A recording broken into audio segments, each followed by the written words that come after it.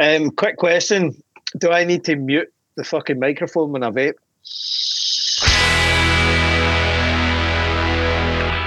Welcome to Game of Nodes, a weekly podcast on Cosmos from independent validator teams.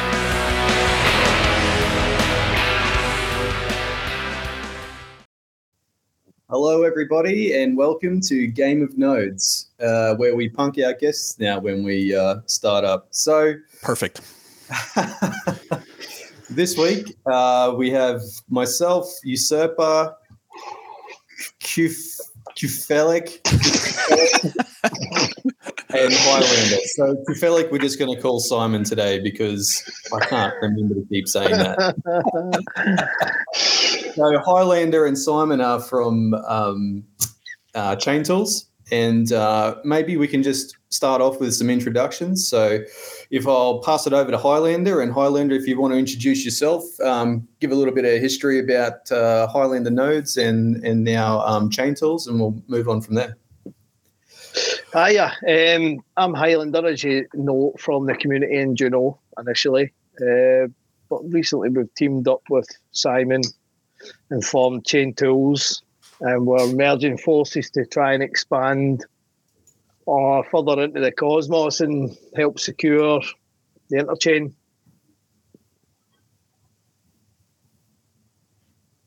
Did you freeze? Nope. That was it. Is that it? That was it. Short and sweet. So just give us a bit more information about. So you used to be Highlander Nodes. Yeah, Kufelic used to be. His moniker was Kufelic, but you guys have recently teamed up. And you've rebranded to Cosmos Tools. What's the tools part of that? So you obviously are still validators, and I guess are looking to provide additional things to Cosmos. So do you guys have a plan for the tools part? Yeah, so we're going to, inspired a little bit by Paul Couture's great work of recently, providing pairs, providing snapshots, stake sync, just enabling new validators to come on board and sort of quick sync themselves onto the networks that they're validating. But we want to try a little bit more by educating people as well. And also on top of that, while I'm learning a bit of coding and stuff, you're in the shot, while I'm kind of learning code and stuff, I'd like to try and set up a bit of an academy as well, not only for Juno, not only for EVOS, but obviously just trying to inspire the next wave of developers, engineers to come on, and because we're in a bear market at the moment, but the missus is great, man, funny. Does your missus know that you're in? She's like dancing about there. What was I say? I lost my train of thought. Yeah, so the next wave, we're in a bear market at the moment, so the next wave of new users come on board, and we're so far ahead in terms of technology and talking about cause and wars and talking about loads of technical stuff, and most people will be like, what the fuck's a wallet? How do you set up a wallet? What is crypto? We want to try and just bring it back a little bit and slow down, go back to basics, and sort of bring all these kind of new people on board. So we thought we should team up together, because Simon's a very, very good systems DevOps engineer. I can't go further than 4 chains on my own. Four's pushing it. Both of us together teamed up. We thought already we're seeing good results in the space of 3 weeks, so it's been a positive move, something I've got really excited about recently as well, because we're in a bear market. It's nice to be busy and nice to be doing stuff and productive, and yes, it's a good feeling. So I left from Highlander Nodes, and we've seemed to merge together as hopefully a good team going forward. Awesome, fantastic. And Simon, mate, do you want to give us a bit of an introduction to yourself, mate? Oh yeah, definitely. So As Rob mentioned, basically we teamed up recently because now we're validating different chains. I think I reached the critical mass of not being really able to drive this self going forward. Having 20 chains actually, only validators, then I start putting relayers in places where some RPC nodes and stuff like that. It's really like, for one man show, it's too much. So there is a need to team up. As we've been actually working on technical stuff for some time, it's been actually a year or even longer, basically. We bumped onto each other on some test nets some time ago, and that's how it started. Actually decided that it's a good idea to move on. So basically start to systematize things and put like infrastructure things in one place. I can look after that and start actually looking after some bits and pieces we can deliver to the community as a team at this stage. Once actually we can take the load from each other on particular items, then we'll be more productive on interesting items. And what we're looking into, like Rob mentioned, this education piece. And in here, we want to really focus on piece for the end users, how to approach the ecosystem, how to use it, what advantages they can have, and basically what that is. That will be the one thing. But the second thing, we also want to focus on some technical stuff, because basically now you can see a lot of test nets, a lot of people coming, and they also need to have to learn the good habits, how to run the validator, how to run the node and stuff like that, not to expose, for example, chain for the security vulnerabilities, which is quite popular, right?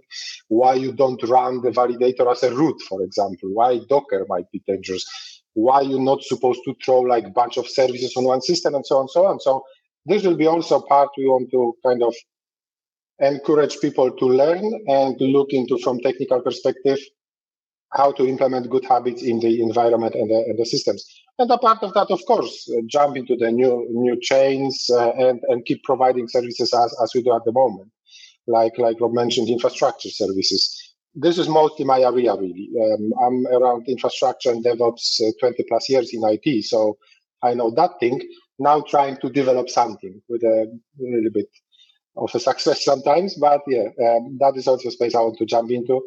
And the tools piece also is we got a couple of things in mind what we would like to deliver also, which is kind of automated way of deploying the node. Someone needs a full node. Just here's the Ansible playbook, for example. Yeah, you just press the button. You don't need to build, compile anything. You don't need to know where the source code is. Just put basically the name of the server. It will deploy this. So that will be this piece. And then also some actually online tools. We got a couple of things in mind. How to improve the ecosystem and help people actually to utilize Cosmos better though. So yeah, that's basically what we have in mind. Mm-hmm. If you unmute yourself, we can even hear you then. I'm not good at this streaming shit. No, that's okay. It's always a user. So What do you see being the first educational document that you guys might put out? So are these going to be like Medium documents? Few things actually. One will be the Medium documents, and that will be driven by documentation or bits and pieces we have, because we got lots of notes collected as mostly markdown documents for the installation. So first of all, we'll be clean this up, make this in a readable format and publish as Medium or blog documents. So that is the platform will be a piece of a choice. And another thing, actually, we also want to release some videos, some educational videos where you will have actually the theoretical part. That's the architecture of the system. Let's take the Cosmovisor, for example. Cosmovisor is the process manager. Yeah, that's how it works. That's what it does. And then demo part, how to install this, let's say, and utilize this in your environment. And we want to release also multimedia actually content. I look forward to that. Look forward to reading it. You mentioned a platform called Block, is it? What is that one? You said Medium or Block? Well, Blog. Blog. Sorry. Yeah. Sorry, man. What I've got is I built the front end for Chain Tools. You've seen some of the front end stuff I've did in the past. It's not incredibly gifted or anything, but you know, it's a way of giving yourself a task to try and build something on your own accord and learning properly. And we run this. I run Sanity CMS on the back end, and you literally just type in anything in a blog, and it will just render it straight to the sort of blog page that we've got on our website, which makes it easier because we don't want to be spending our time writing blogs. We've actually employed someone for like 6 weeks to try and help us out writing some good articles and getting a bit of because I speak Scottish at the end of the day, don't I? Right, and so sometimes I might come across as a bit fucking sweary or whatever, and so it's nice to get some professional in to do it properly for 6 weeks. And so yeah, it's easy for him just to go like that, and it just renders on the front end page. So we've got that on the go for blogs, but then I said to Simon, I think we should look at an academy style thing because So we've got that on the go for blogs, but then. Yep. Is that me speaking there? Wow, that's incredible. I just heard myself there. I don't know what happened.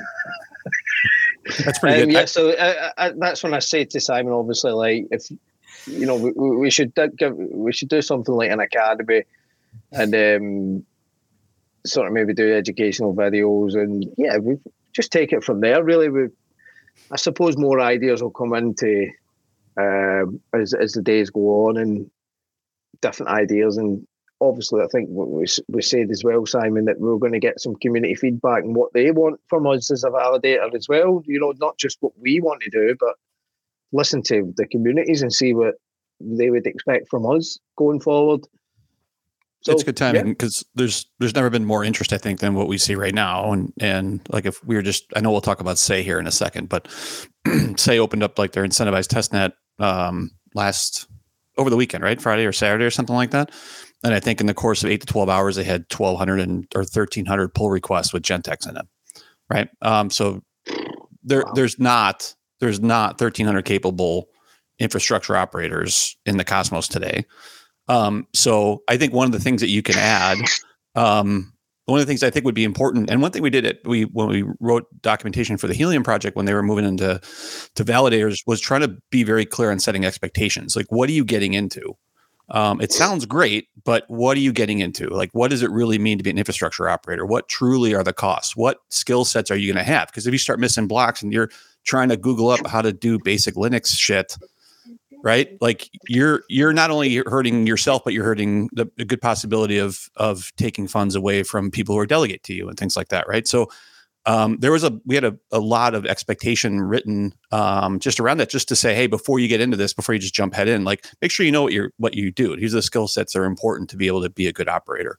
Everything from obviously Linux skills and cloud knowledge and monitoring and 20 other fucking things that you need to know to actually have a good chance in running high availability operations, right? Because it's 3/4 of those you see are people running WSL on a Windows laptop, right? So it's fine, and then I think there's a part of that also is if it comes down from 1,300 Gentex down to 250 of good operators, then you're also helping the team, because these teams can't go through 1,250s and try to figure out do they know what they're doing or not, right? And I thought the other thing interesting along that lines was to Say, if you guys saw that, and when Say did that, on there, they asked people to put a form in as well, and they had some like quiz questions. Did you guys see those? Where they put like, "Hey, if you saw this in the governance proposal, what does it do?" Or like there was like some questions to get over the hurdles, which I thought was actually pretty interesting. But I think then you have then people are taking those questions and popping them back on Discord and say, "Hey, if you have this governance proposal," But I think it's a step forward the right way, because I think I think it's challenging for everyone involved when you have that many people interested in something. And I get it. Like you want to grow, but there's a lot to it, right? So it'd be a good piece to. But the thing about this as well is like, how do you you don't want to take people away from opportunity, but you also want to be very clear on what comes along with that opportunity. Yeah, it's a good point. I mean, Simon, you were testing out Say Network recently, haven't you? How did you feel about it? What was, because you're quite critical when it comes to chains that are a bit of a shit show. Well, basically, testnet became kind of especially incentivized, because now if you got testnet, the first question people ask usually is, "Oh, do we get any reward?" "Oh, there's no reward." "Oh," then they just walk away. You wouldn't get the 1,200 Gentexes if there would be no incentives. Yeah, I can guarantee you that. That's the first thing. So people are like, "Oh yeah, easy money. I go for this." Yeah, I answer the question in the forum. Then I get Gentex. Then I get Validator. Oh yeah. Then faucet shit show starts. Yeah, so everyone drains the faucet to the max just to stay in the active set. That's right. Yep. That is another thing. And then of course restake, and that's it. And then we got yet another installation script for something, or yet another actually restacking script and stuff like that. So it became a little bit funny sometimes, to be fairly honest, from that perspective. That's what put me off EveMoss at the start, when it was the faucet carry on at the beginning, and I fell away from it. Yeah, I was well in at the beginning with EveMoss, and then it was this big. You remember, Simon? It's just this absolute nightmare. And I thought, I'm done with this chain. Yeah. And now I'm like chasing Mars, trying to stay in the set now, but right. But it's not. I would like to see some. I mean, how does fucking 1,200 odd or whatever it is Gentex transactions come through for a test net? I mean, what the fuck is happening?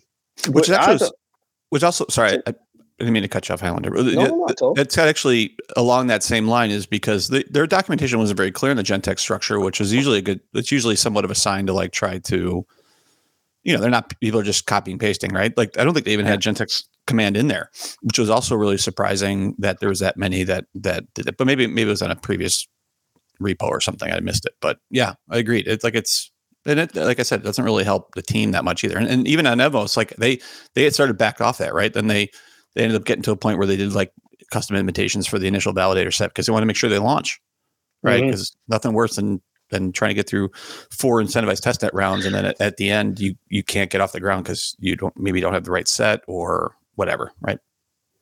I think it's good on like Kujira, for instance. You've seen a true Cosmos validator set shining right through there, because there was a few like people when I was on early doors, because I was sort of part of the TerraFund proposal, and I was sort of, before all the proposal happened, I was talking to Kujira because I knew they were leaving Terra and stuff, but they told me long ago that we're going to launch our own chain, and we appreciate it. And I said, well, that's obviously fantastic, brilliant. And I said, well, I'll be always up for validating on it if you do launch your own chain. But seeing some of the familiar faces on there, and it's just like, you do know who's who when you've been a validator on certain chains, and that's that sort of filters out any of the shit, I suppose, straight away, doesn't it?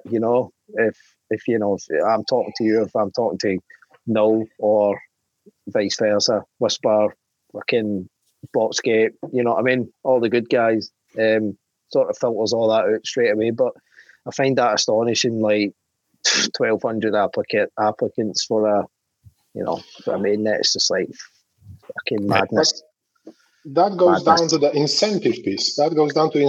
Because now yesterday, I built validator in the testnet of the crowd control. There's no incentive, no nothing. There's barely like 30 validators joining the network out of 100. You got faucet, you got everything. You can just actually drain faucet a little bit even, stay inactive set, no problem. Nobody's interested because there is no incentive announced, right? And says, oh, we got incentive. Everyone like, yeah, easy money, we go there. And that's what happens on the mass scale, I think. Yep. No, you're muted again. I can read lips on that note, though. I'm going to send him a stream deck. So the funny thing with you're completely right, Simon. Like when it's an incentivized testnet, I'm not sure how they get the word out there. Maybe it's just, maybe there's groups for incentivized things or whatever. But when you have an incentivized one, there's just all these people show up, and tons of people don't even they can't even use Linux. It's you look at the chats in Discord, and it's like, how do I log into my node? Like, they're ridiculous. And there's thousands of Gentexes submitted with people who, a good percentage of which couldn't troubleshoot anything, or, that's not to say that they shouldn't be there. So Right. a testnet is a good place to learn, right? And I think that is the only place to learn. There are people who will raise nodes on mainnet who don't know how to use Linux just through copy pasting the instructions, right? Which is fine until you get a problem. And then the first problem you come across, you can't fix it, and then your node disappears. This might be an idea for you guys to do. What you guys might think about doing is running a Highlander running a Chain Tools network and use that as a test piece. So instead of like this, not incentivized, but use it as a test piece to be able to, maybe you don't get. Maybe you run a Gentex every quarter or whatever else, but at that point you can run a faucet.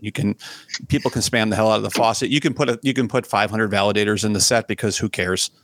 You can do a bunch of things around that to allow people to get understanding of create validator, edit validator, be able to run a Gentex twice a year. Yeah. And you can't get kicked out. There's more than 100 spots because who gives a shit if it takes a 10-second block time? It doesn't really matter. You can have an Explorer set up. You can have people set up RPC nodes. Because there really is no like test net to be a validator. There's a test net for projects, right? But that their incentives are differently aligned than a validator's incentives, and that might be. I don't think that exists anywhere, right? I thought about that, but no, it's a great idea. Yeah, it'd be pretty cool because then like all these restraints and issues about getting involved in the test net, that all goes away. Then you can, who gives a shit? You let people spam a faucet all day they want. Doesn't matter where you are in the set, you're not getting kicked out. Things like that. You're right. You can also do things like experimental like shit to cause problems, like have a missed signing window of like 2 blocks. Get familiar with the unjail command. and then slowly increase the block speed until you've got like half-second blocks. Exactly. Yeah. Well, kind of sandbox environment, really. That is true, actually. Sandbox environment for the experimentation would be very good, though. That is actually true. Call it so you think you're a validator, and then just come and like just cause issues to fuck everyone up. That's right. Exactly. Yeah, that sounds brilliant. You're super. That's a great idea. Love it. All right. I'll only take about 5%. Oh wait, it's not incentivized. Son of a shit. Adam says experiment with max staking caps. That's a good idea. There you go. That's a good idea. Yeah. Very good. Anything over 4%, you get instantly jailed. Everybody gets slashed. So, we had planned to talk about governance. Now, I have raised some questions about the amount to submit a governance proposal with mixed results. A lot of opposition to the increase that I proposed, which is about, I think, $10,000 US. So it's all right in Australia, though, isn't it? Yeah, it is a lot over here. $10,000 US. You just have to sell your fucking house.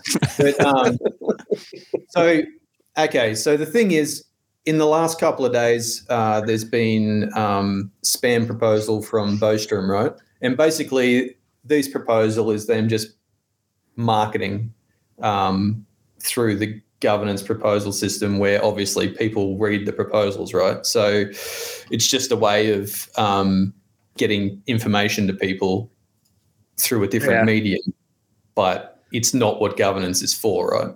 So obviously this has pissed off some people, and so I've talked to the core team at Juno, and we talked about increasing the minimum deposit for a governance proposal just to make it more unappealing to people to do spam proposals, so that when they get vetoed, they're losing more money rather than losing a small amount of money, right?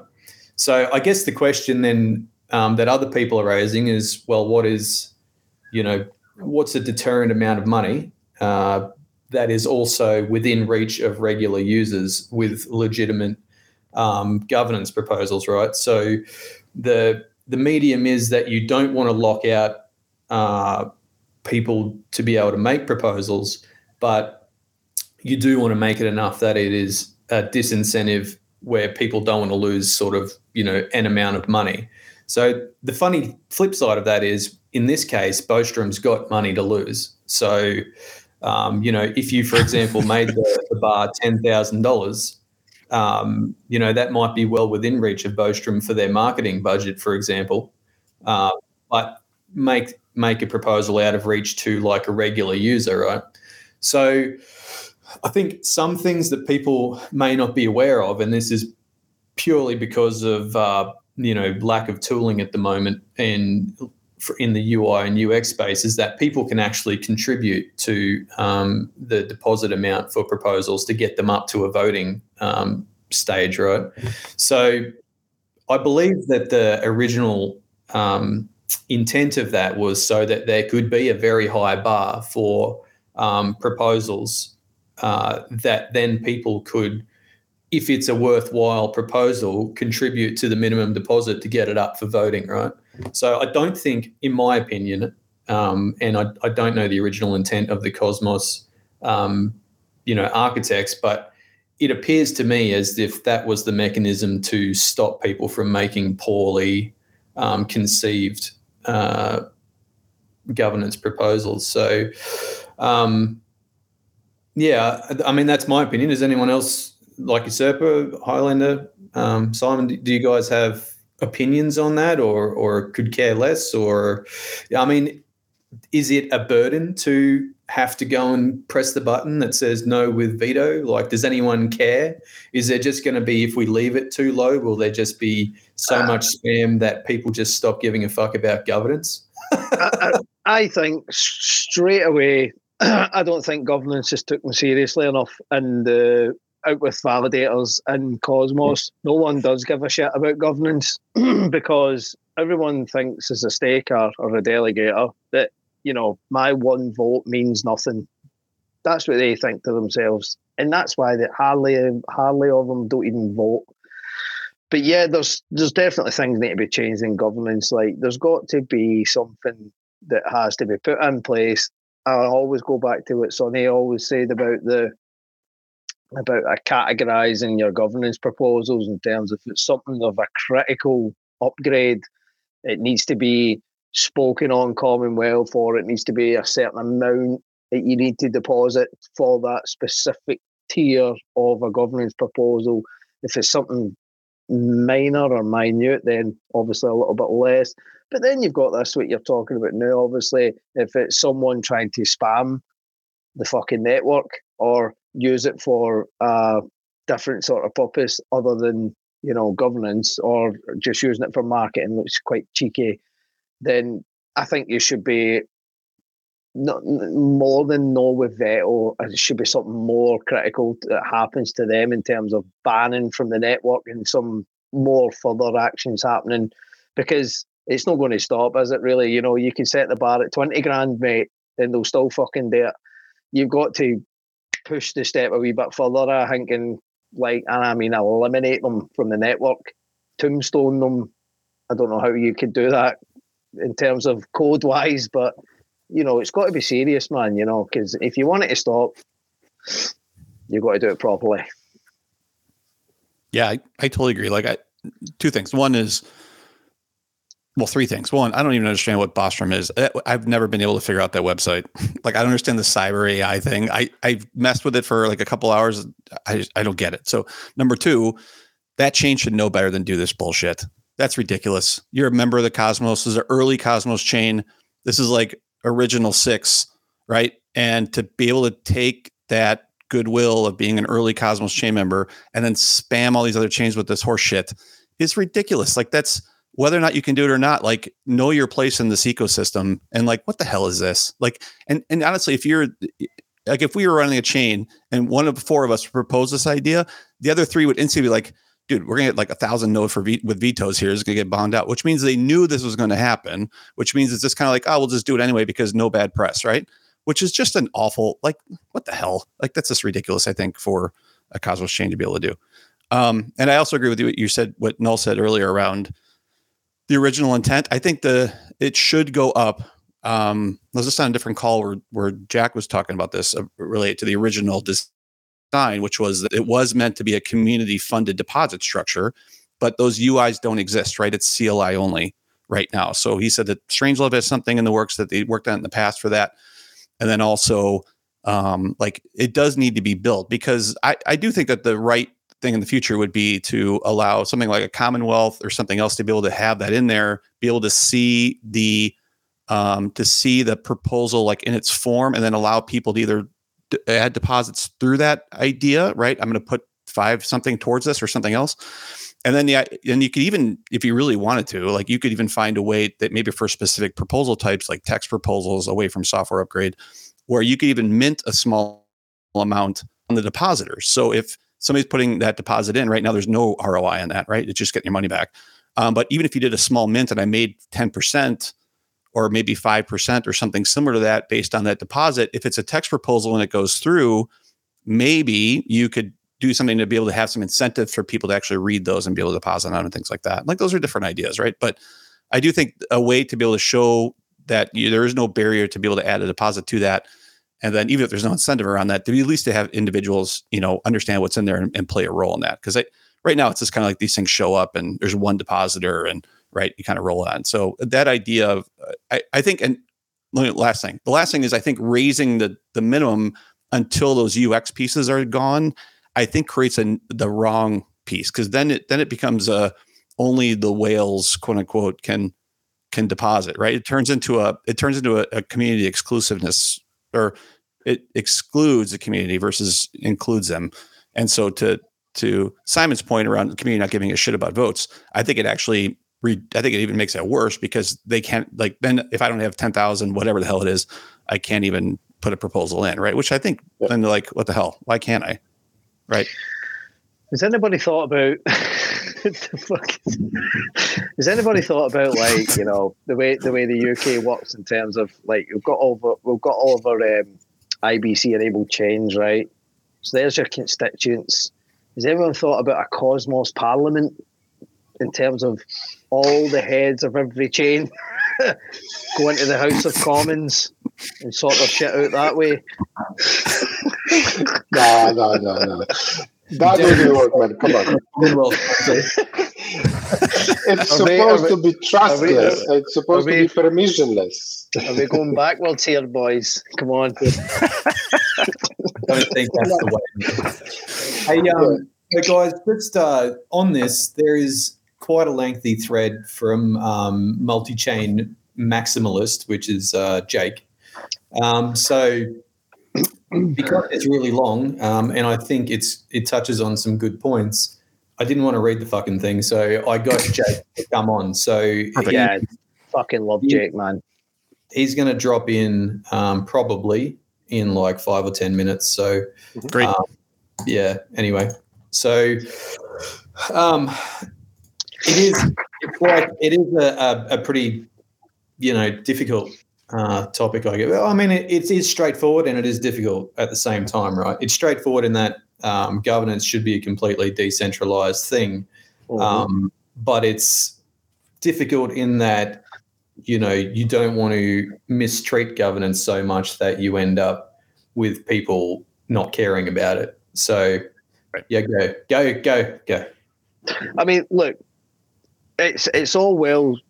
Everybody who knows in the cosmos, like us guys on this stream, right? We're not fucking idiots, right? That's enough for us to say, we're going to ignore that proposal. That's ridiculous, blah, blah, blah. But it's risky to the fact of maybe, 100,000 delegators who don't really know how it works. And they just, literally, this is what happens. They just, yes, and it fucking passes. Right. And it takes something like that for it to, like, actually be voted in. I think we need to go back to what me and Simon are saying about the educational part. It's just back to basics a little bit. Let the technically gifted gentlemen crack on in the network. And all I'm saying is that we, as a validator, are just going to step back and bridge the next wave and the newcomers into the ecosystem. Sort of go, this is the basics. This is how governance works in a decentralized environment in the Cosmos ecosystem. But also, people who are savvy to Cosmos will just look at these proposals and literally no with veto. But I think there should be more consequences for them for doing these sort of proposals, like not just no with veto and lose your funds. It should be like, you know, a lot more serious consequences. Yeah. One thing actually which could be added now, because now one depositor can actually put up all the money, and it doesn't matter if you actually set the high amount of money which needs to go to against the proposal. Just set up the number of wallets which needs to contribute. Of course, that will put additional hassle. Then they can spread actually the amount, but then you got at least this additional hassle they have to go through to submit a proposal. Don't allow only single proposal. That's supposed to be decentralized.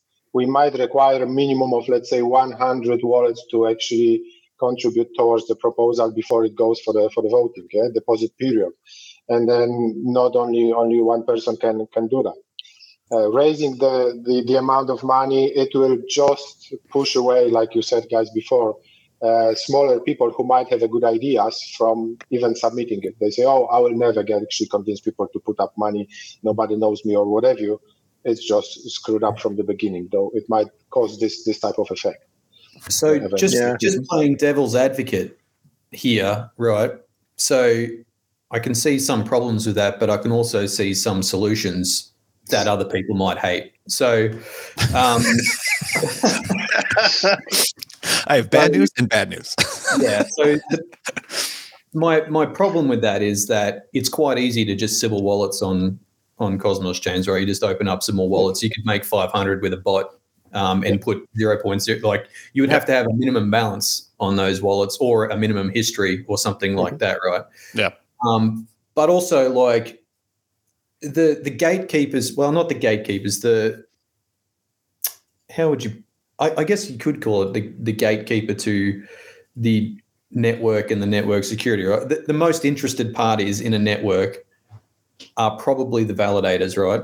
So maybe if you're looking for like seconding proposals, like so if someone makes a proposal and then, you know, you're looking for community and network support for the proposal, then maybe, you know, it needs to be seconded by a couple of validators or something like that to sort of verify it's a legit. Yeah. But I can see people absolutely fucking hating that because the validators already have a fair amount of control in terms of voting in governance. So now, one thing actually with this type of controlling, it contradicts the idea of the environment. Yeah, that's supposed to be permissionless, trustless. Everyone can submit something. So I think it's more actually educational job on our side as a validators to explain to people how that works.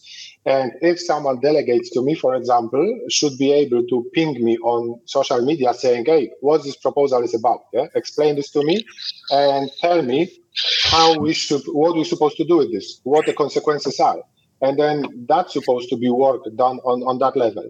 We shouldn't go into controlling piece of it because that will get actually into so many details that it really will get messy. And there'll be always fight between the people. It will cause only basically the just unnecessary, really angry people around, I guess. Yeah. That other idea, though, was not it's an interesting idea. The idea that maybe only a validator can propose. Hear me out. Maybe only a validator can propose. So that's a community type of thing between delegates and a validator. And then with that, get rid of the idea that validators vote non-voting shares. So the validators only vote their own personal wallets. Non-voting shares do not come along with that. Only community votes and validator personal wallets, quote unquote, or, you know, self-stake wallets type of things are in the quorum, but a proposal has to go through a validator. So you kind of have there's a bit of a check and balance there in that type of structure. That's just another idea. But there's it seems like there's a good number of ways to kind of figure it out. I think it's just a matter of kind of laying out some of the pros and cons type of idea. There's so many variables that you could go down, isn't there? It's, you know, but I like the sound of that. Yeah. No, you're on mute. Just trying to think Please. of any other. The trifecta. It's end user issue. Still at it. I'm letting you I'm go. going to have a There you whiskey go. while he has a think. There we go. Drink break. I was actually talking to myself. Oh, sorry. Again? My bad. I didn't mean to call you out. So Soy2 Studio, he's actually been quite, he's been saying a few things on Twitter about this as well. So I didn't even read this before I put it. Anything that further empowers validators is anything that further empowers validators is a bad idea. We just spoke about how most validators are useless and can't even use Linux. Good point. Truth. Yeah, love but most validators we'll that are in also, To be fair, my idea was also removing empowerment of validators. So it was both sides. Like I was trying to work on both sides, but I understand that. That is true. So, like, yeah, it is a pretty nuanced subject, I suppose. And to be fair, like the validator community may have a completely different view than the user community, right? So there's Totally. two sides to the coin. Well, two perspectives to the issue, right? So yeah, I think that's, as a validator community, is something that we overlook sometimes, is that there's two perspectives to most of these issues, right? And I think a lot of us do try to see it from a user perspective, but may be clouded by our validator perspective, in that we tend to do what we think is just the best outcome for network and network security, right? Whereas, the users look at it from a perspective of usability and being able to use the features of a network and be able to participate in the network. Whereas, like, validators are participants already, right? There's no matter what the situation is, we're going to have some sort of influence and participation in the network. Whereas some decisions that we might think are right for the network might reduce the amount of participation that a user can have. So there is two perspectives to every situation that we come up with this proof of stake thing that we're all trying to work our way through. And those two different perspectives can be very different. And it's our job as validators to try to see both of those perspectives and do what's best as a whole, not just what we think is best for the network. Yeah. Yeah, totally agree. I mean, it's back to this categorizing the severity of the proposal. There's so many variables to take into account, but if you start at categorizing severity of, like, if it's I keep going back to the famous Juno prop, that sort of severity would had to have, how would you have dealt with it looking at it now, pre that prop going up? You'd have done it a lot differently. Like, maybe you wouldn't have, but it's just, I think when you see something that needs to be, validators have got to look at the code here. You've got to realize what you're upgrading, or don't fucking vote because you don't know what you're doing. We all get caught with our asses up our fucking ass. Sorry, a finger up our ass earlier on with that prop. It went to a wrong address, and it's like, these things need to be seriously looked at now, because we were caught out hands up.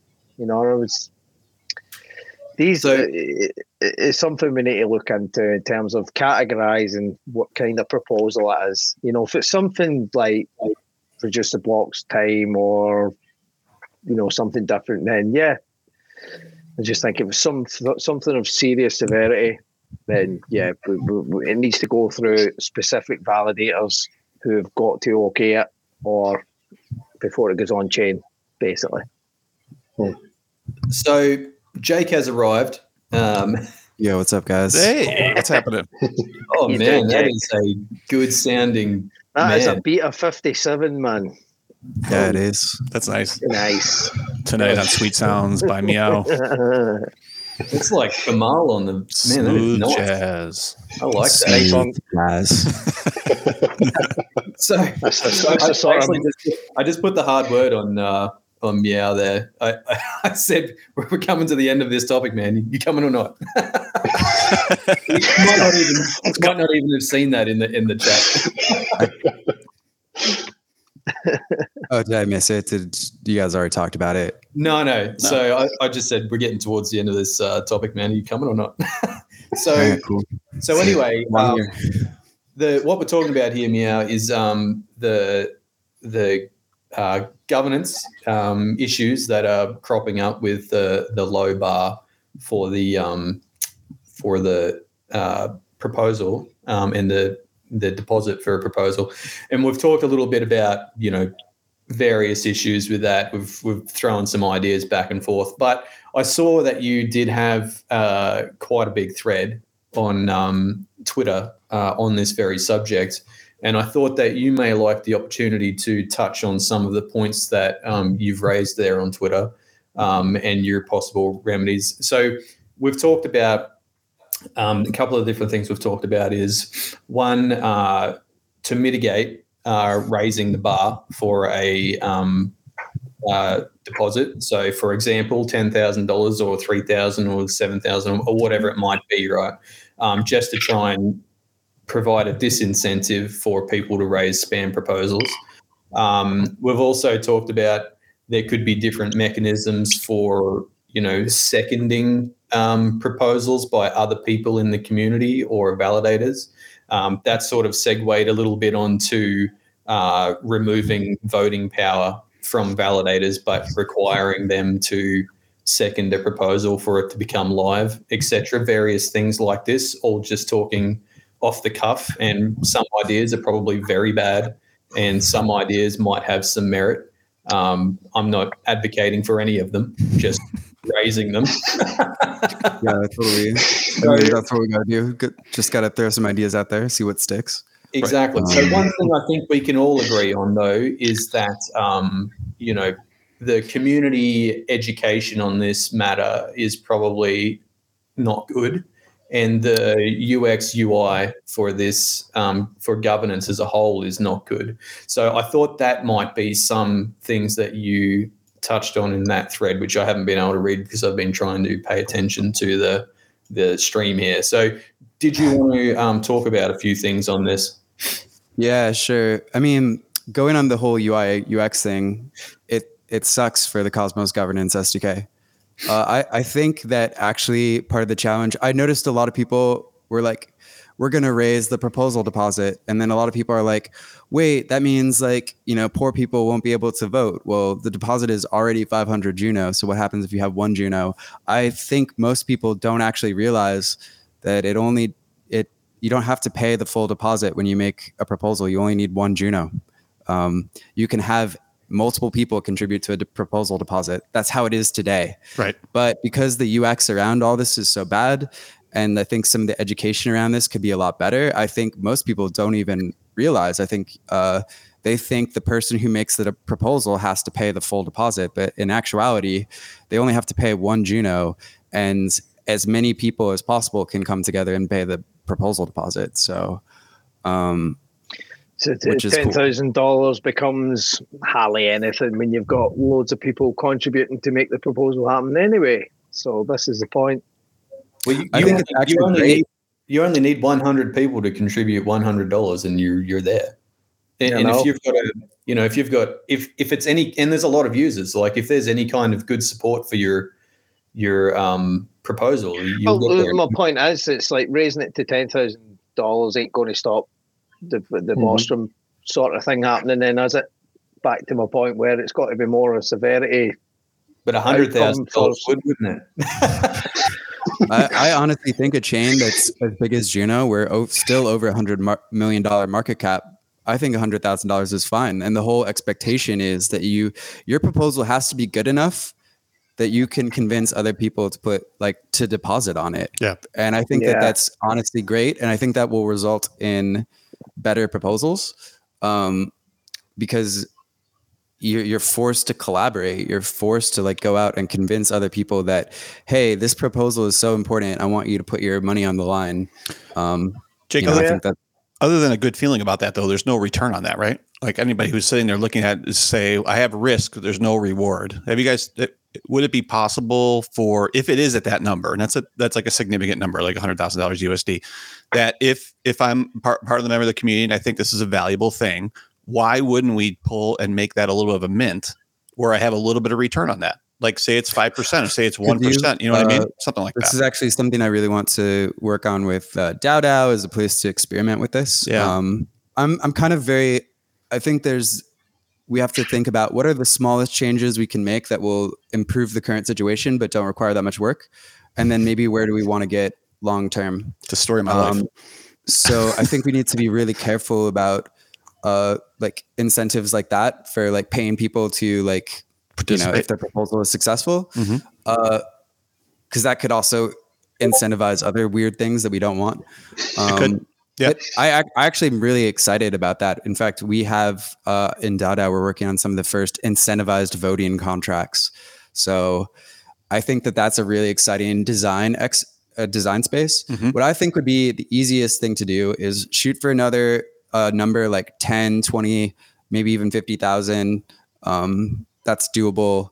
I think 10,000 is actually a good number. It's high enough.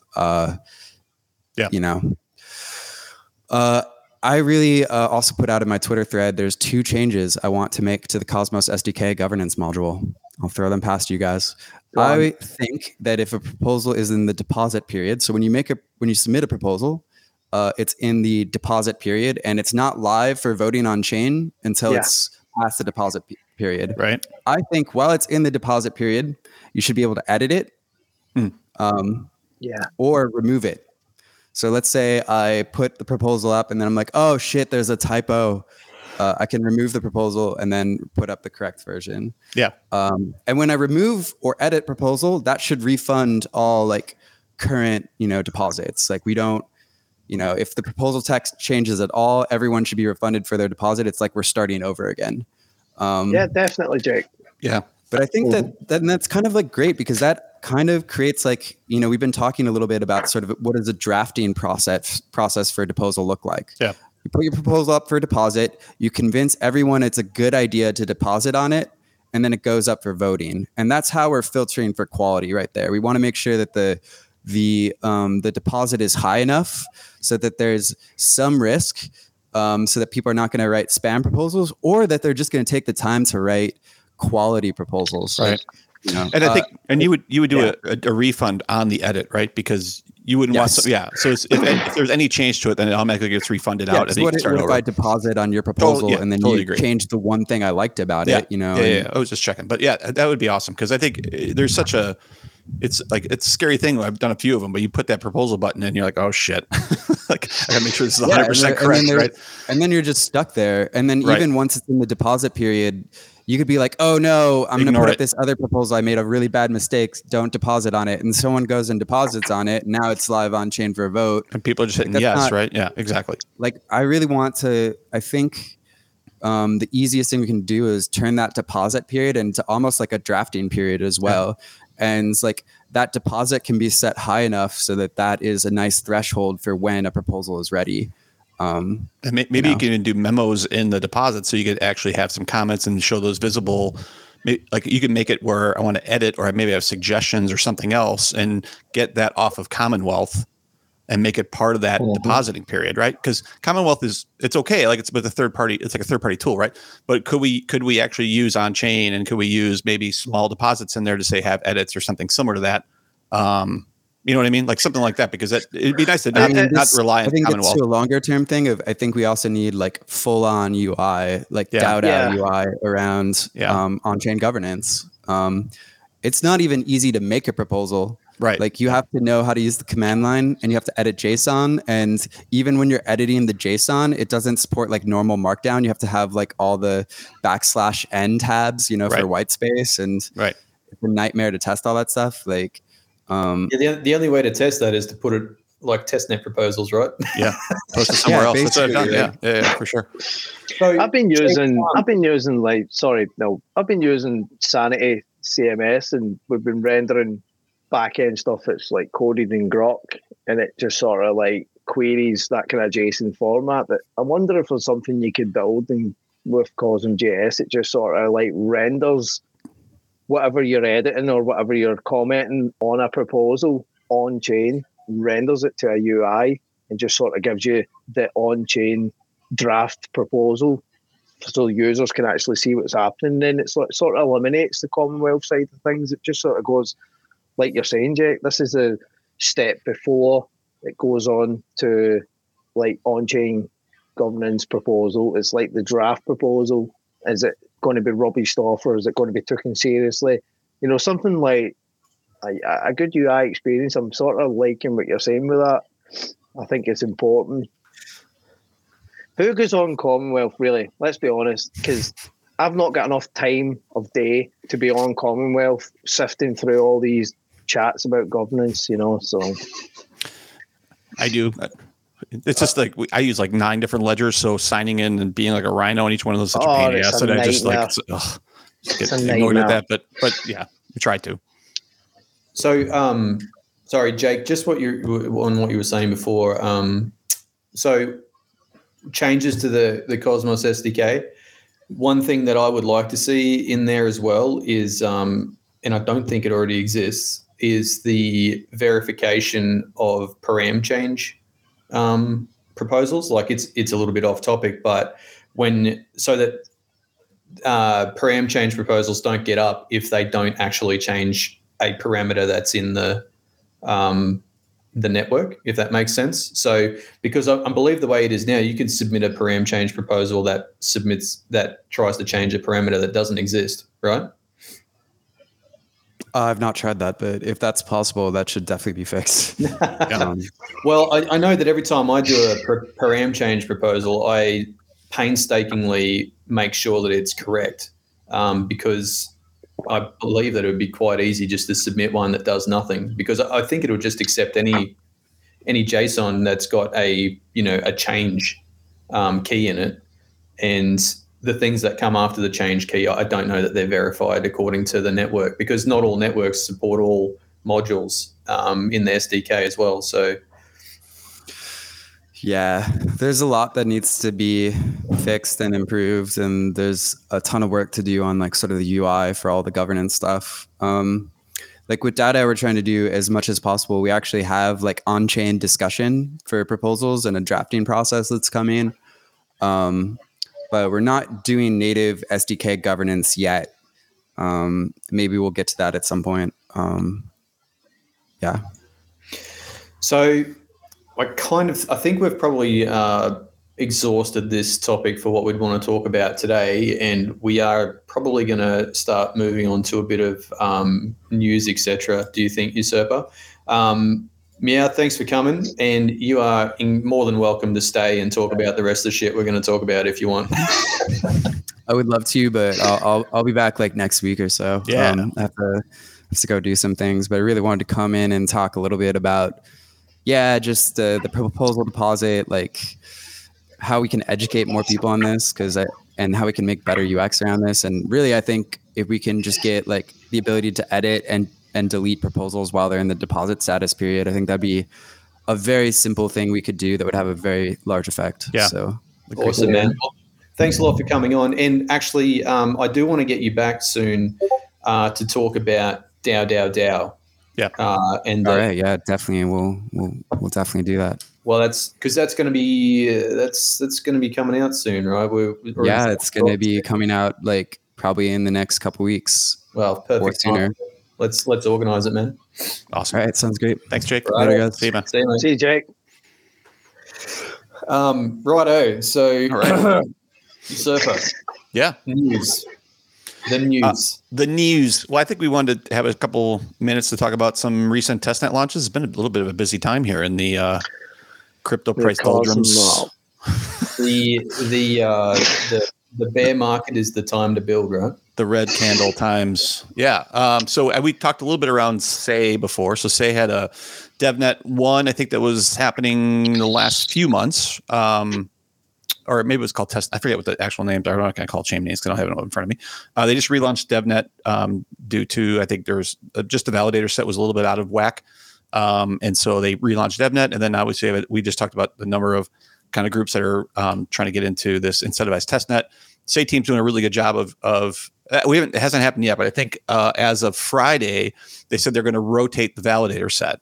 So I don't really have any, I'm not sure how that's exactly going to happen. I assume that's through foundation delegations and just applying big chunks towards validator sets and things like that. I'm not sure if some of those will stick around.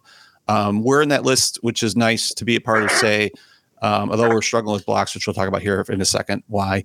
But they're going to rotate the validator set around as more people come online, and a lot are inactive and those types of things, which is really cool. They're going to start launching and doing a little bit more in terms of the actual testing aspect of the testnet, and so there's some structure around that and some goals and those types of things, which I can put a link to the Notion site from the SAY team that has a lot of good information about what that's going to be.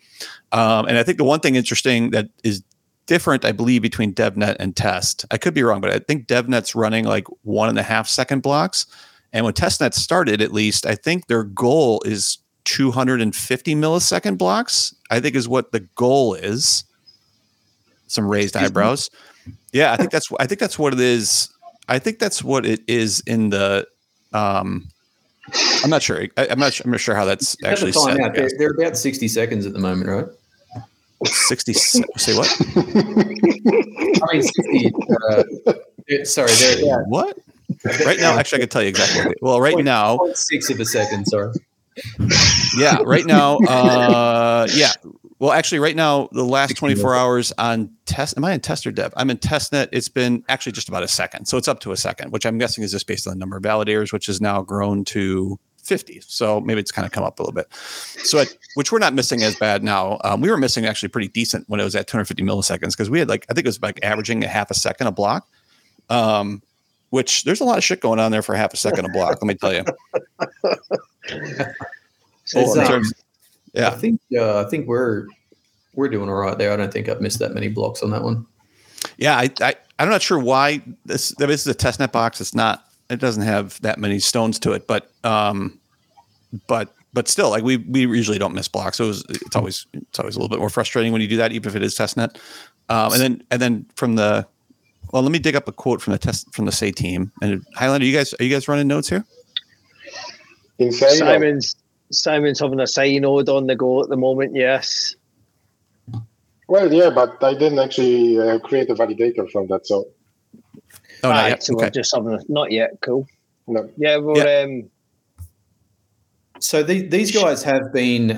So just a bit of background on the. So there were 1,300 odd Gentex submissions, right? Mm-hmm. Don't know how many of those are legit, but the team has been interviewing validator teams for quite some time. So I do believe they have vetted out a lot of people who are legit validators and other people who are there for the incentivization part of it.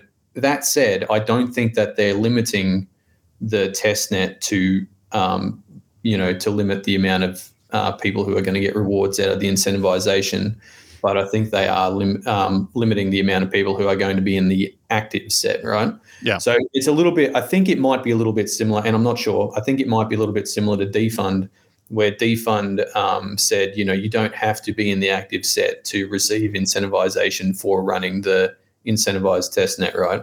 So it's kind of to, give everyone a chance to get some rewards there and stop people from just milking the shit out of the faucet when it's there for people to get a small amount of tokens so that they can play around with the dApps that are attached to these networks, right? Because, it's not just a network. You don't just want to try and spew out as many blocks as you can with no transactions in it. They've got their own modules attached to it and their own dApps that they're trying to test, which is why they're running a testnet. So,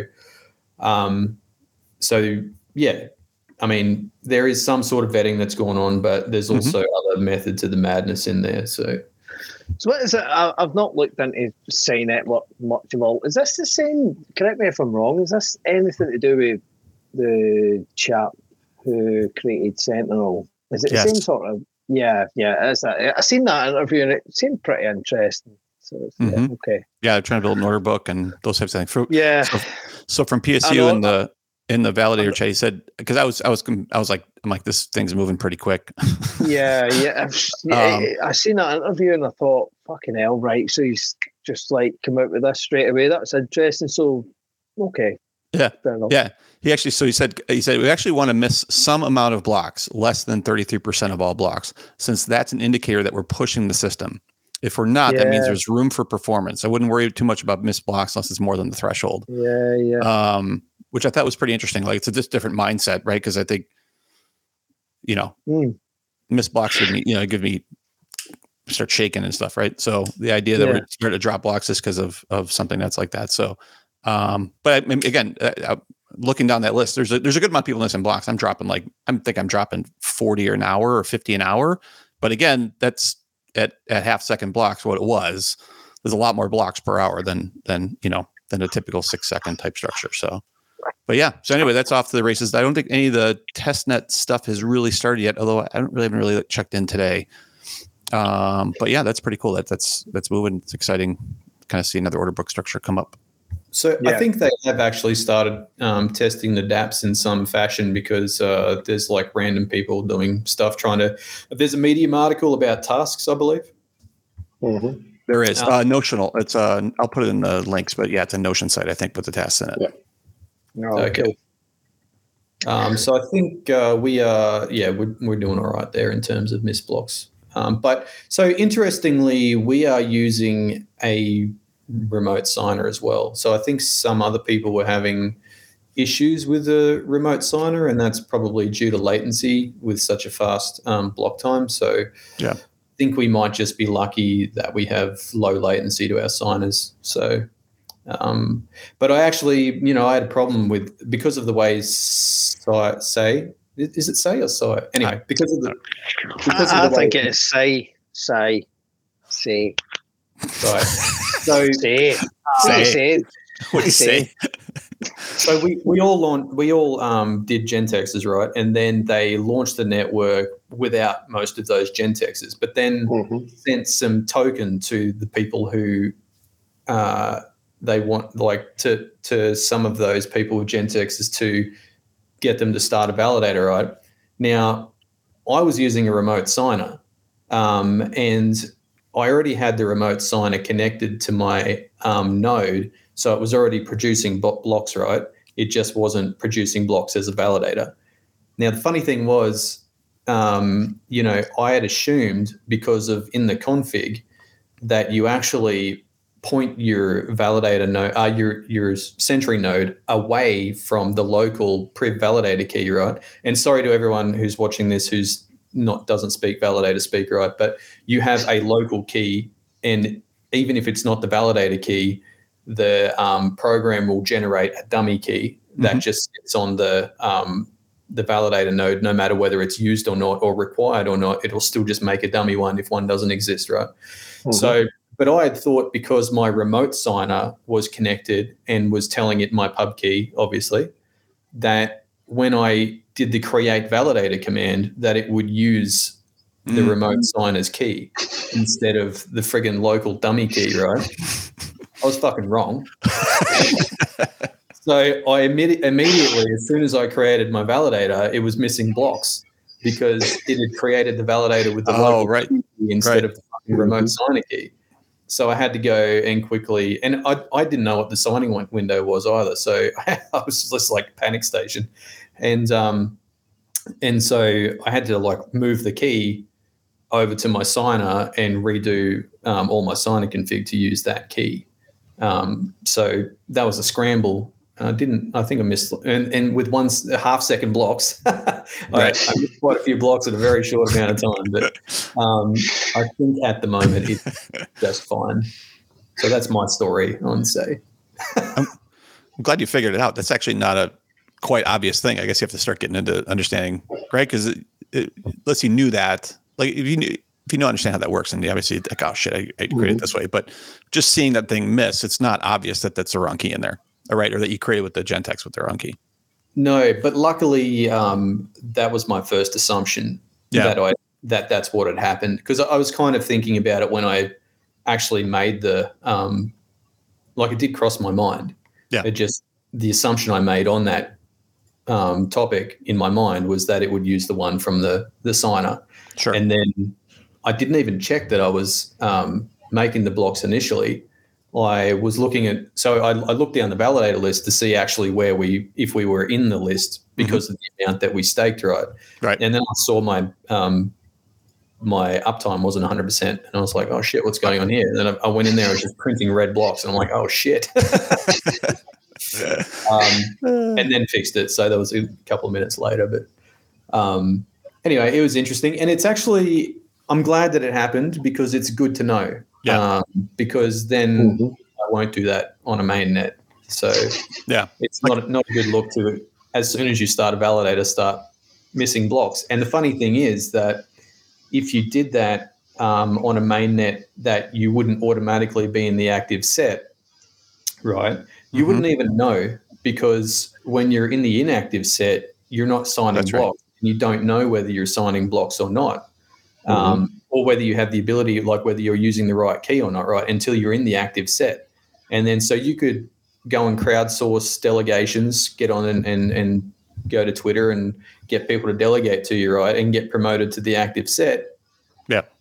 And immediately be missing blocks. And if that happens while you're sleeping or something like that, you have to get up and fix it, or you don't know and you get jailed. It's not a good look. not good out of the gate, not a good look. No, so it's good to know that doesn't work. Yeah. Yep. I'm starting to move all my Gentex locally. Like I don't do them on the actual nodes anymore. Like I always do it locally and those commands locally, just because then at least, especially for mainnet type things, or even if it's a crate validator, just because then I have the key local, and then or at least for Gentex, at least then I know at least I have the key local, and then I know I'm going to save it off and those types of things. Where otherwise I get worried about I'm going to somehow save the wrong key or some other crap associated to that. So I should actually clarify, because I got the pub key from the command, say Tendermint show node ID, show node pub key or whatever, show node key or whatever the command is, right? But I did that on the validator. Yeah. So even if I did that on that Sentry node, right? So even if I did that on that node and then did the command locally, I'd still have the wrong key. Right. I just do it on testnet nodes because it's easier. So I would have to go basically to the priv validator key file and just pull the key out of the file. It's not trivial to do. It's just knowing that you have to do it that way instead of the other way, because the default command that is in documentation mostly is to use that Tendermint module command that will give you the pub key on your node, right? But it just gets it from that local file, not the signer that's connected to it. So I actually think that should change. I think that someone should change that so that it produces the pub key for the key that's being used to produce blocks, not the one that just happens to be on the node. Because I wouldn't mind suspecting that had you changed the home directory, but that other home directory existed, that it would probably pull the pub key from that default home directory, probably unless you specified a home directory with the home flag. So the other thing is, like, there's lots of these built-in, like, hard-coded defaults in the Cosmos SDK. So if you do a Gentex, right, it doesn't matter what ports you have set in your config file. Right. It'll produce a memo in the Gentex that says the default port, and you can't change it, because if you try to change it, it will invalidate the signature on the Gentex. So you're producing the wrong information to the other participants. So if people pull that out and want to use that as a peer, it'll be the wrong peer, and it won't dial to that peer. That's right. I think there might be some flags that you can actually do in a Gentex, certainly for your IP, but I'm not sure about the. I don't think there's one for the port. That's all right. I didn't know that. Sure. I always do the same thing with we run machines that have both a private NIC and a public NIC, and so it always defaults to the private. So all those Gentex always have like a a non-routable Bogon IP address on there, and I'd like to be able to change that. Actually, I'd actually be able to change it with the DNS name for the node, because at some point I'd like to be able to put that in there so that people can look at those peers too. Otherwise, so I have seen that actually a couple of times where I have seen DNS names in there. So there must be a way to be able to change that, huh? Yeah, I think the IP, I'm pretty sure you can specify with a flag, but I'm not sure about the port. Yeah. So anyway, in other news, the other one we were going to talk about. The other one coming this week is Defund. So, let's come back to Kujira, because that's a longer conversation. Another one coming this week is Defund. So Defund had their last chain. It just paused, I think, over the weekend or something. Defund, if you guys are familiar with it, is the idea of like building ETF funds of coins within Cosmos and maybe outside the Cosmos, which is a pretty cool idea. So I ran into them at Consensus, which was really great to meet. It's always nice to be able to meet people that you kind of talk to on Discord. So I ran to them, and so I know there's a new testnet/devnet coming up here. Hopefully going to launch this week. Actually, I haven't seen any information yet. It might be starting up maybe this weekend or early next week, something similar to that. So that's coming back. There was an issue with the last binary that was, I forget what it was doing. It wasn't either clearing out old data or doing something, because basically it was growing the folders like crazy. And so I think they made some big changes to that, because a lot of people are getting jailed out, myself included. Actually, it ran out of space at like a terabyte. I'm done. Because it really was no way to state sync it and other types of things. And so I knew it was ending anyway. So I was like, okay. But that's coming back next week, or maybe later this week. So that's pretty exciting as well.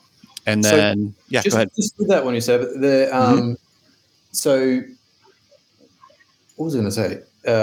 So they had planned to halt that network, right?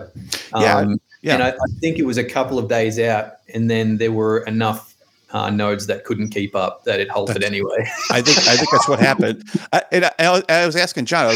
I'm like, if you're halting, I'm like, you keeping anything here? He's like, no.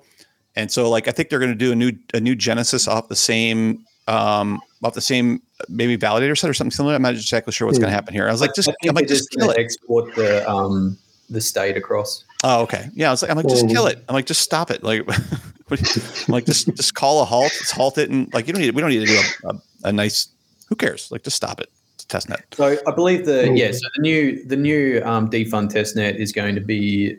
It's going to have some things improved in terms of storage, but also they're going to have increased functionality with the ETF, which will be more towards like a closer anagram to what they're going to be launching with, I believe. So I'm not sure. I don't know if it's incentivized or not, but it'll certainly be like a good testing ground for the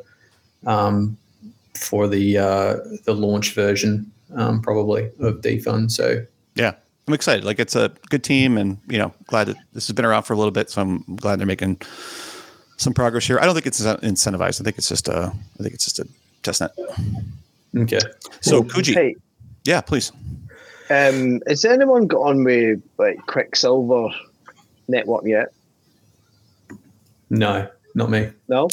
I ran nodes for the last testnet. I think this last one I kind of gave up on because it had that same flavor of.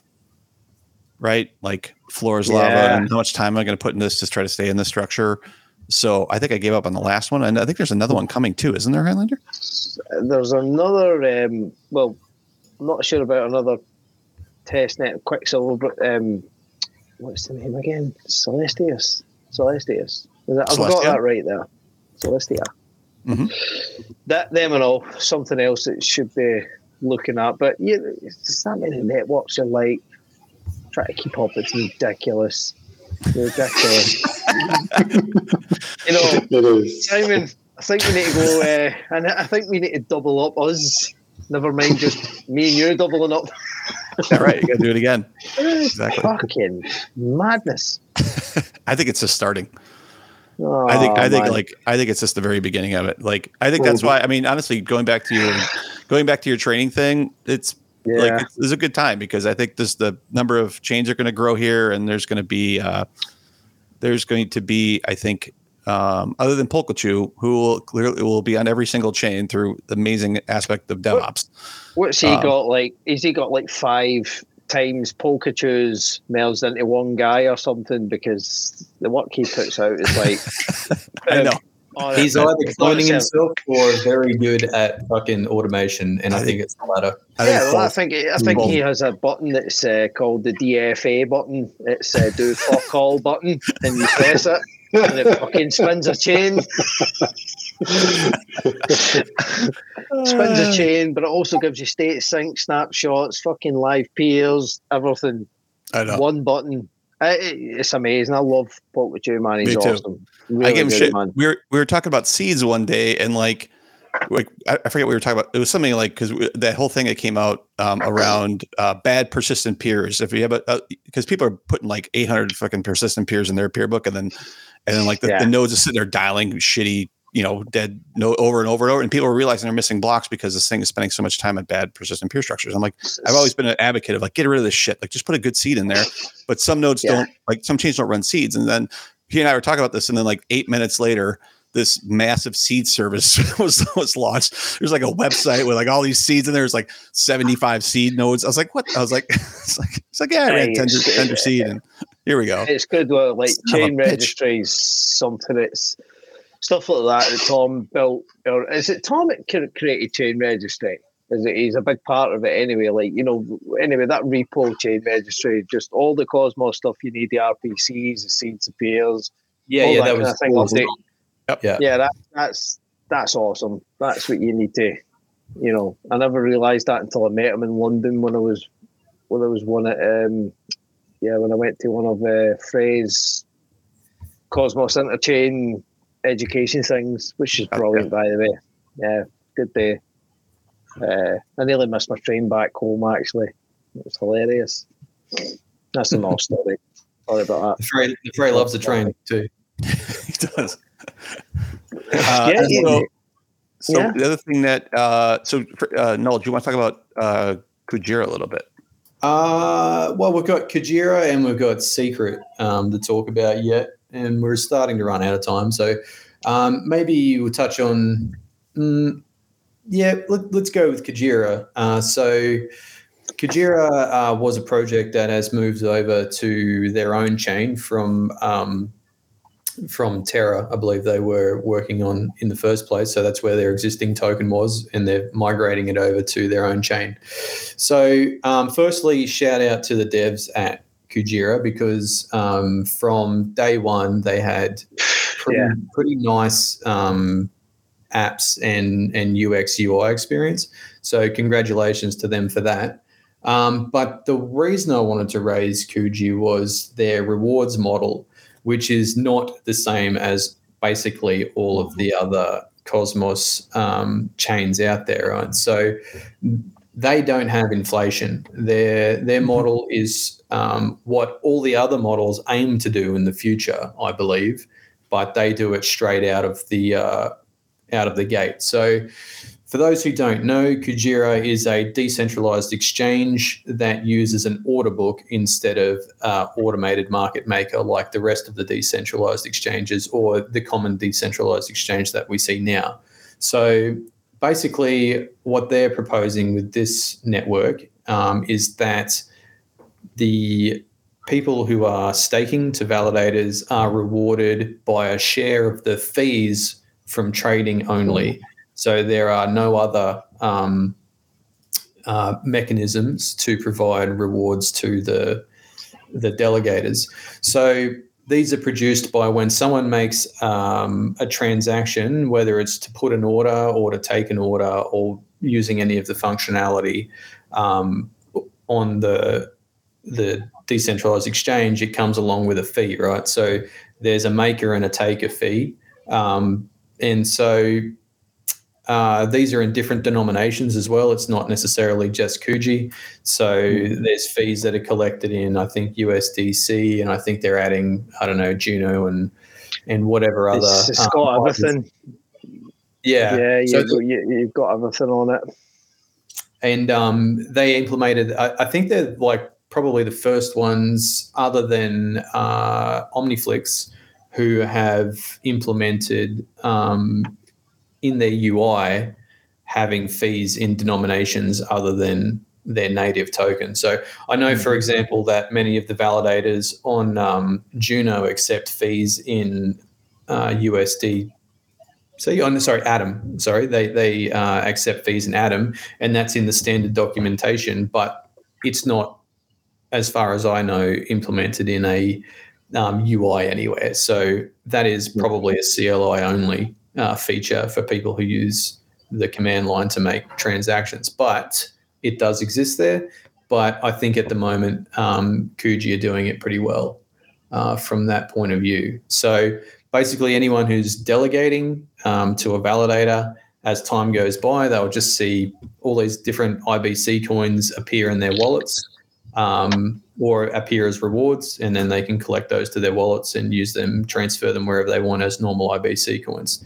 So absolute nightmare for your tax, but still a good feature in terms of being able to use the functionality of the network, especially when you don't already have native Kuji to use as a fee. So you can send across your Atom and you can make transactions immediately with Atom without having to have any native Kuji.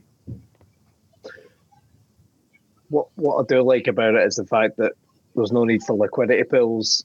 It was designed, Finn was designed on that one thing of order book.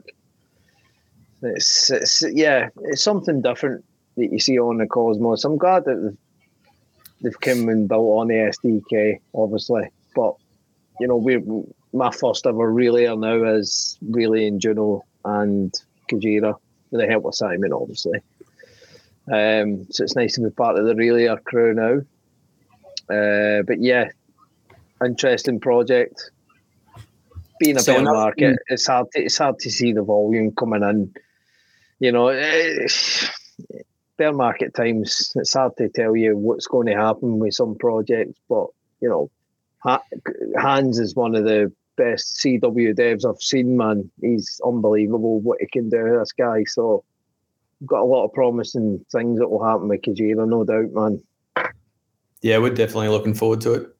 Although I don't know, the staking there is another bloody enigma.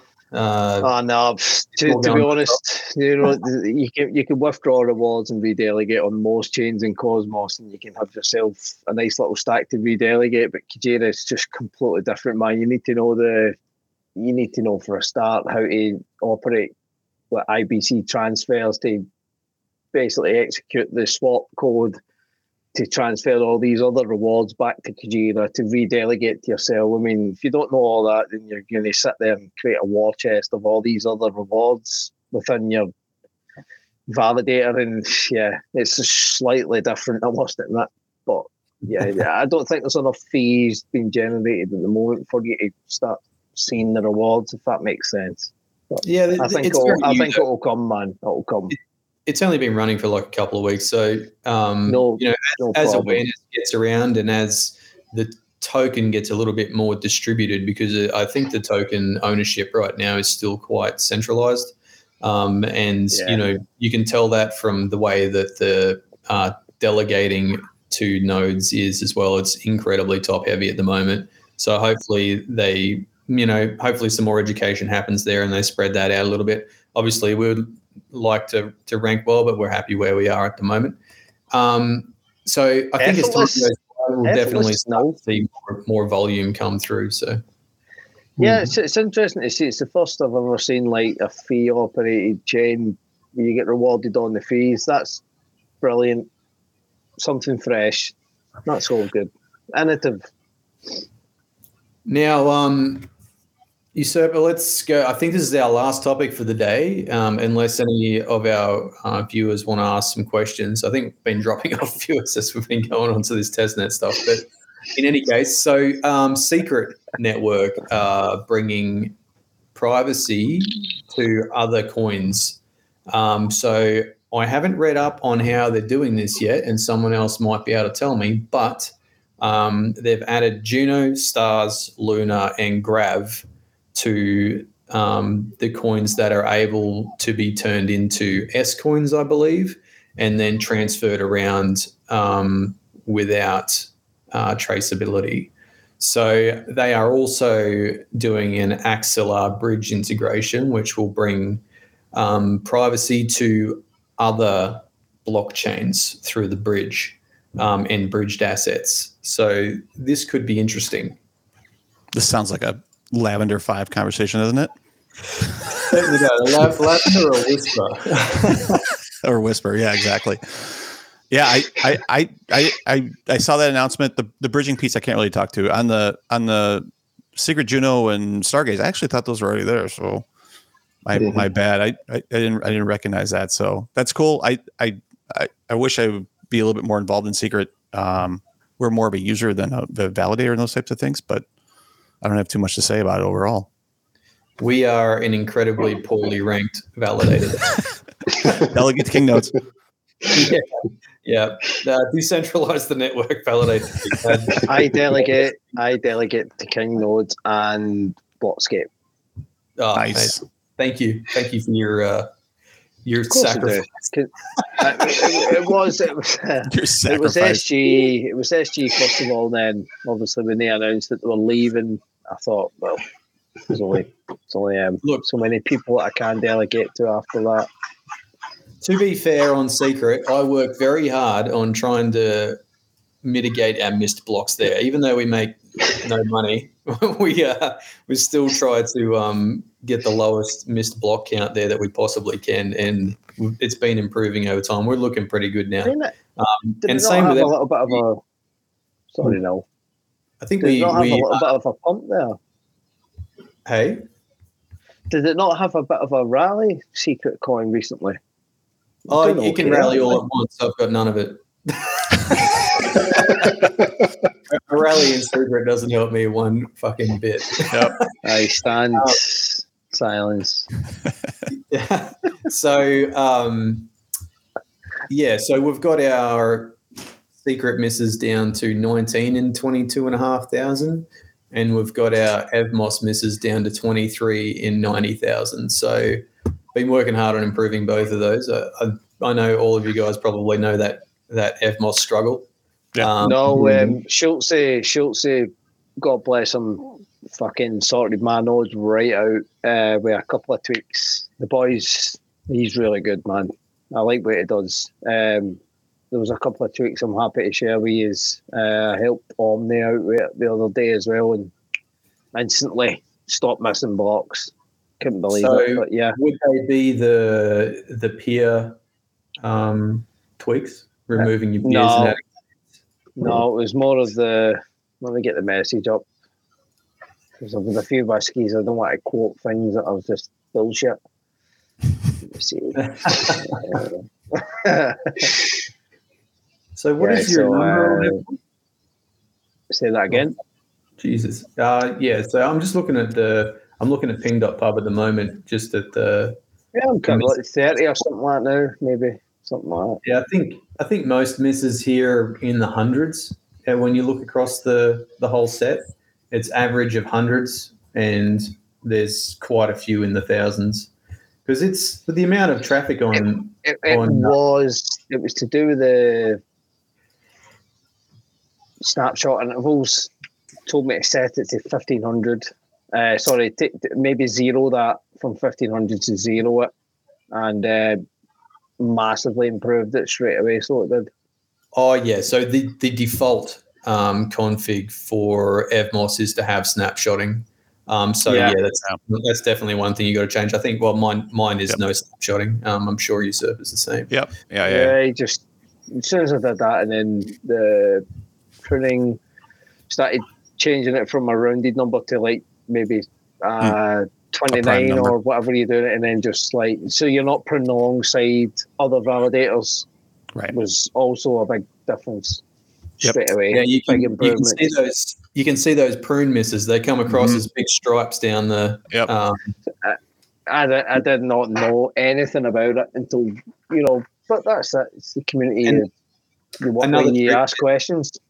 If you're using Horcrux and you have multiple sentries, to have the pruning different on both of them, so that when you get a prune miss on one, you don't get a prune miss on the other.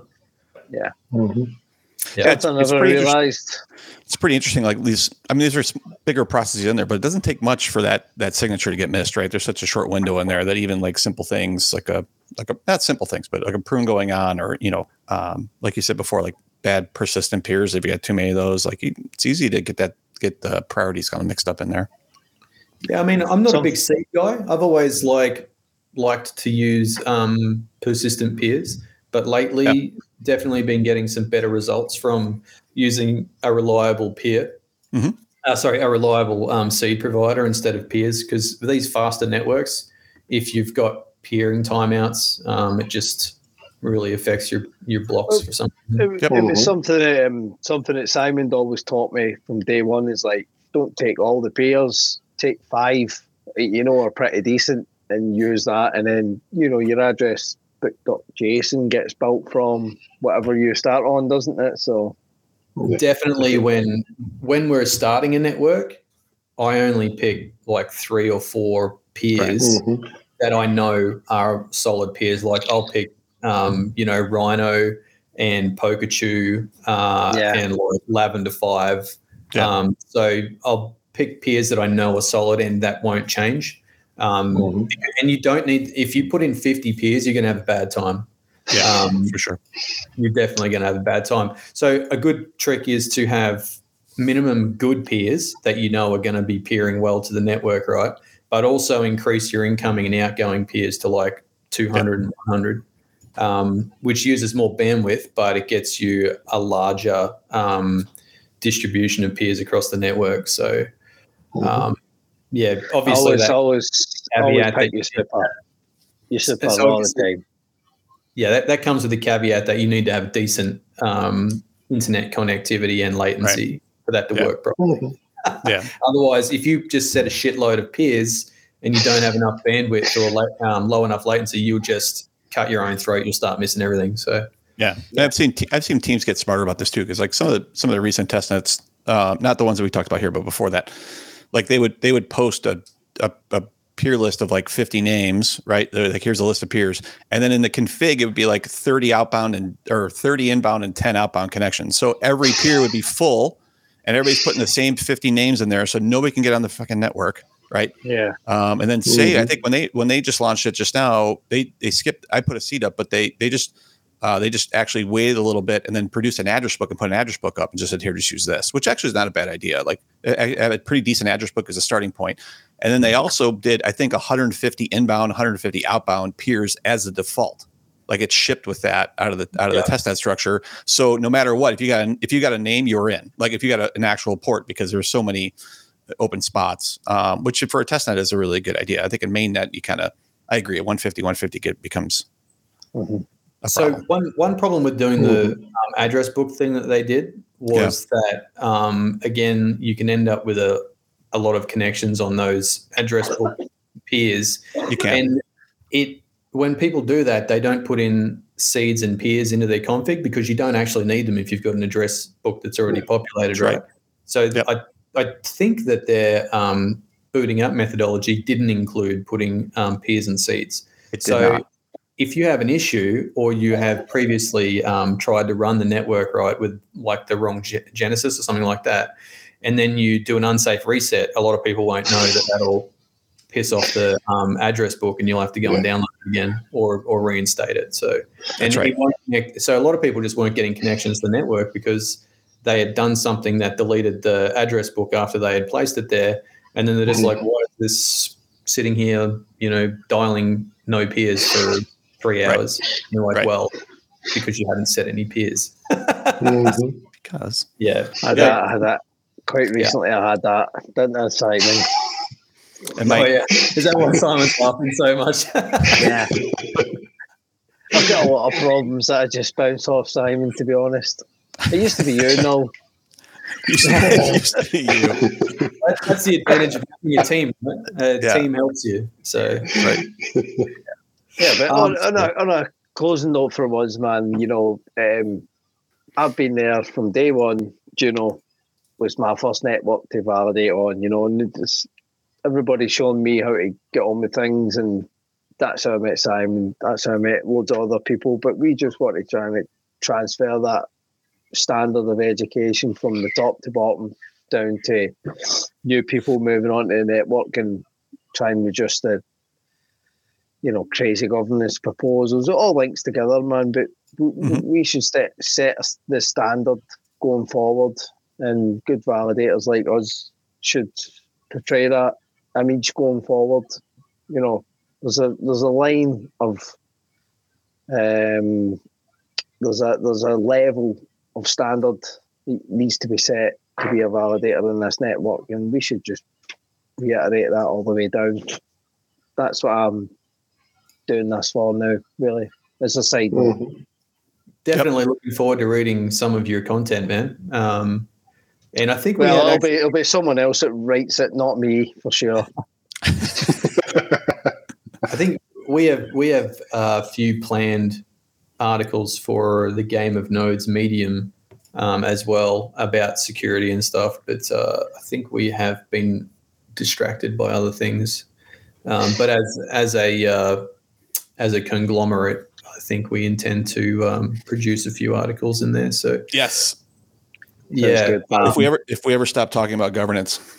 Yeah, man, we always end up back at governance. But I think our first, I was going to collaborate with Lavender on node hardening. I think was our first one for starting off with node hardening security, because there's definitely very easy things you can do to harden your nodes, which is becoming less and less relevant for your actual sentries and more relevant for your signers. So I'm leaning away from hard security on sentries just because they're becoming disposable. So,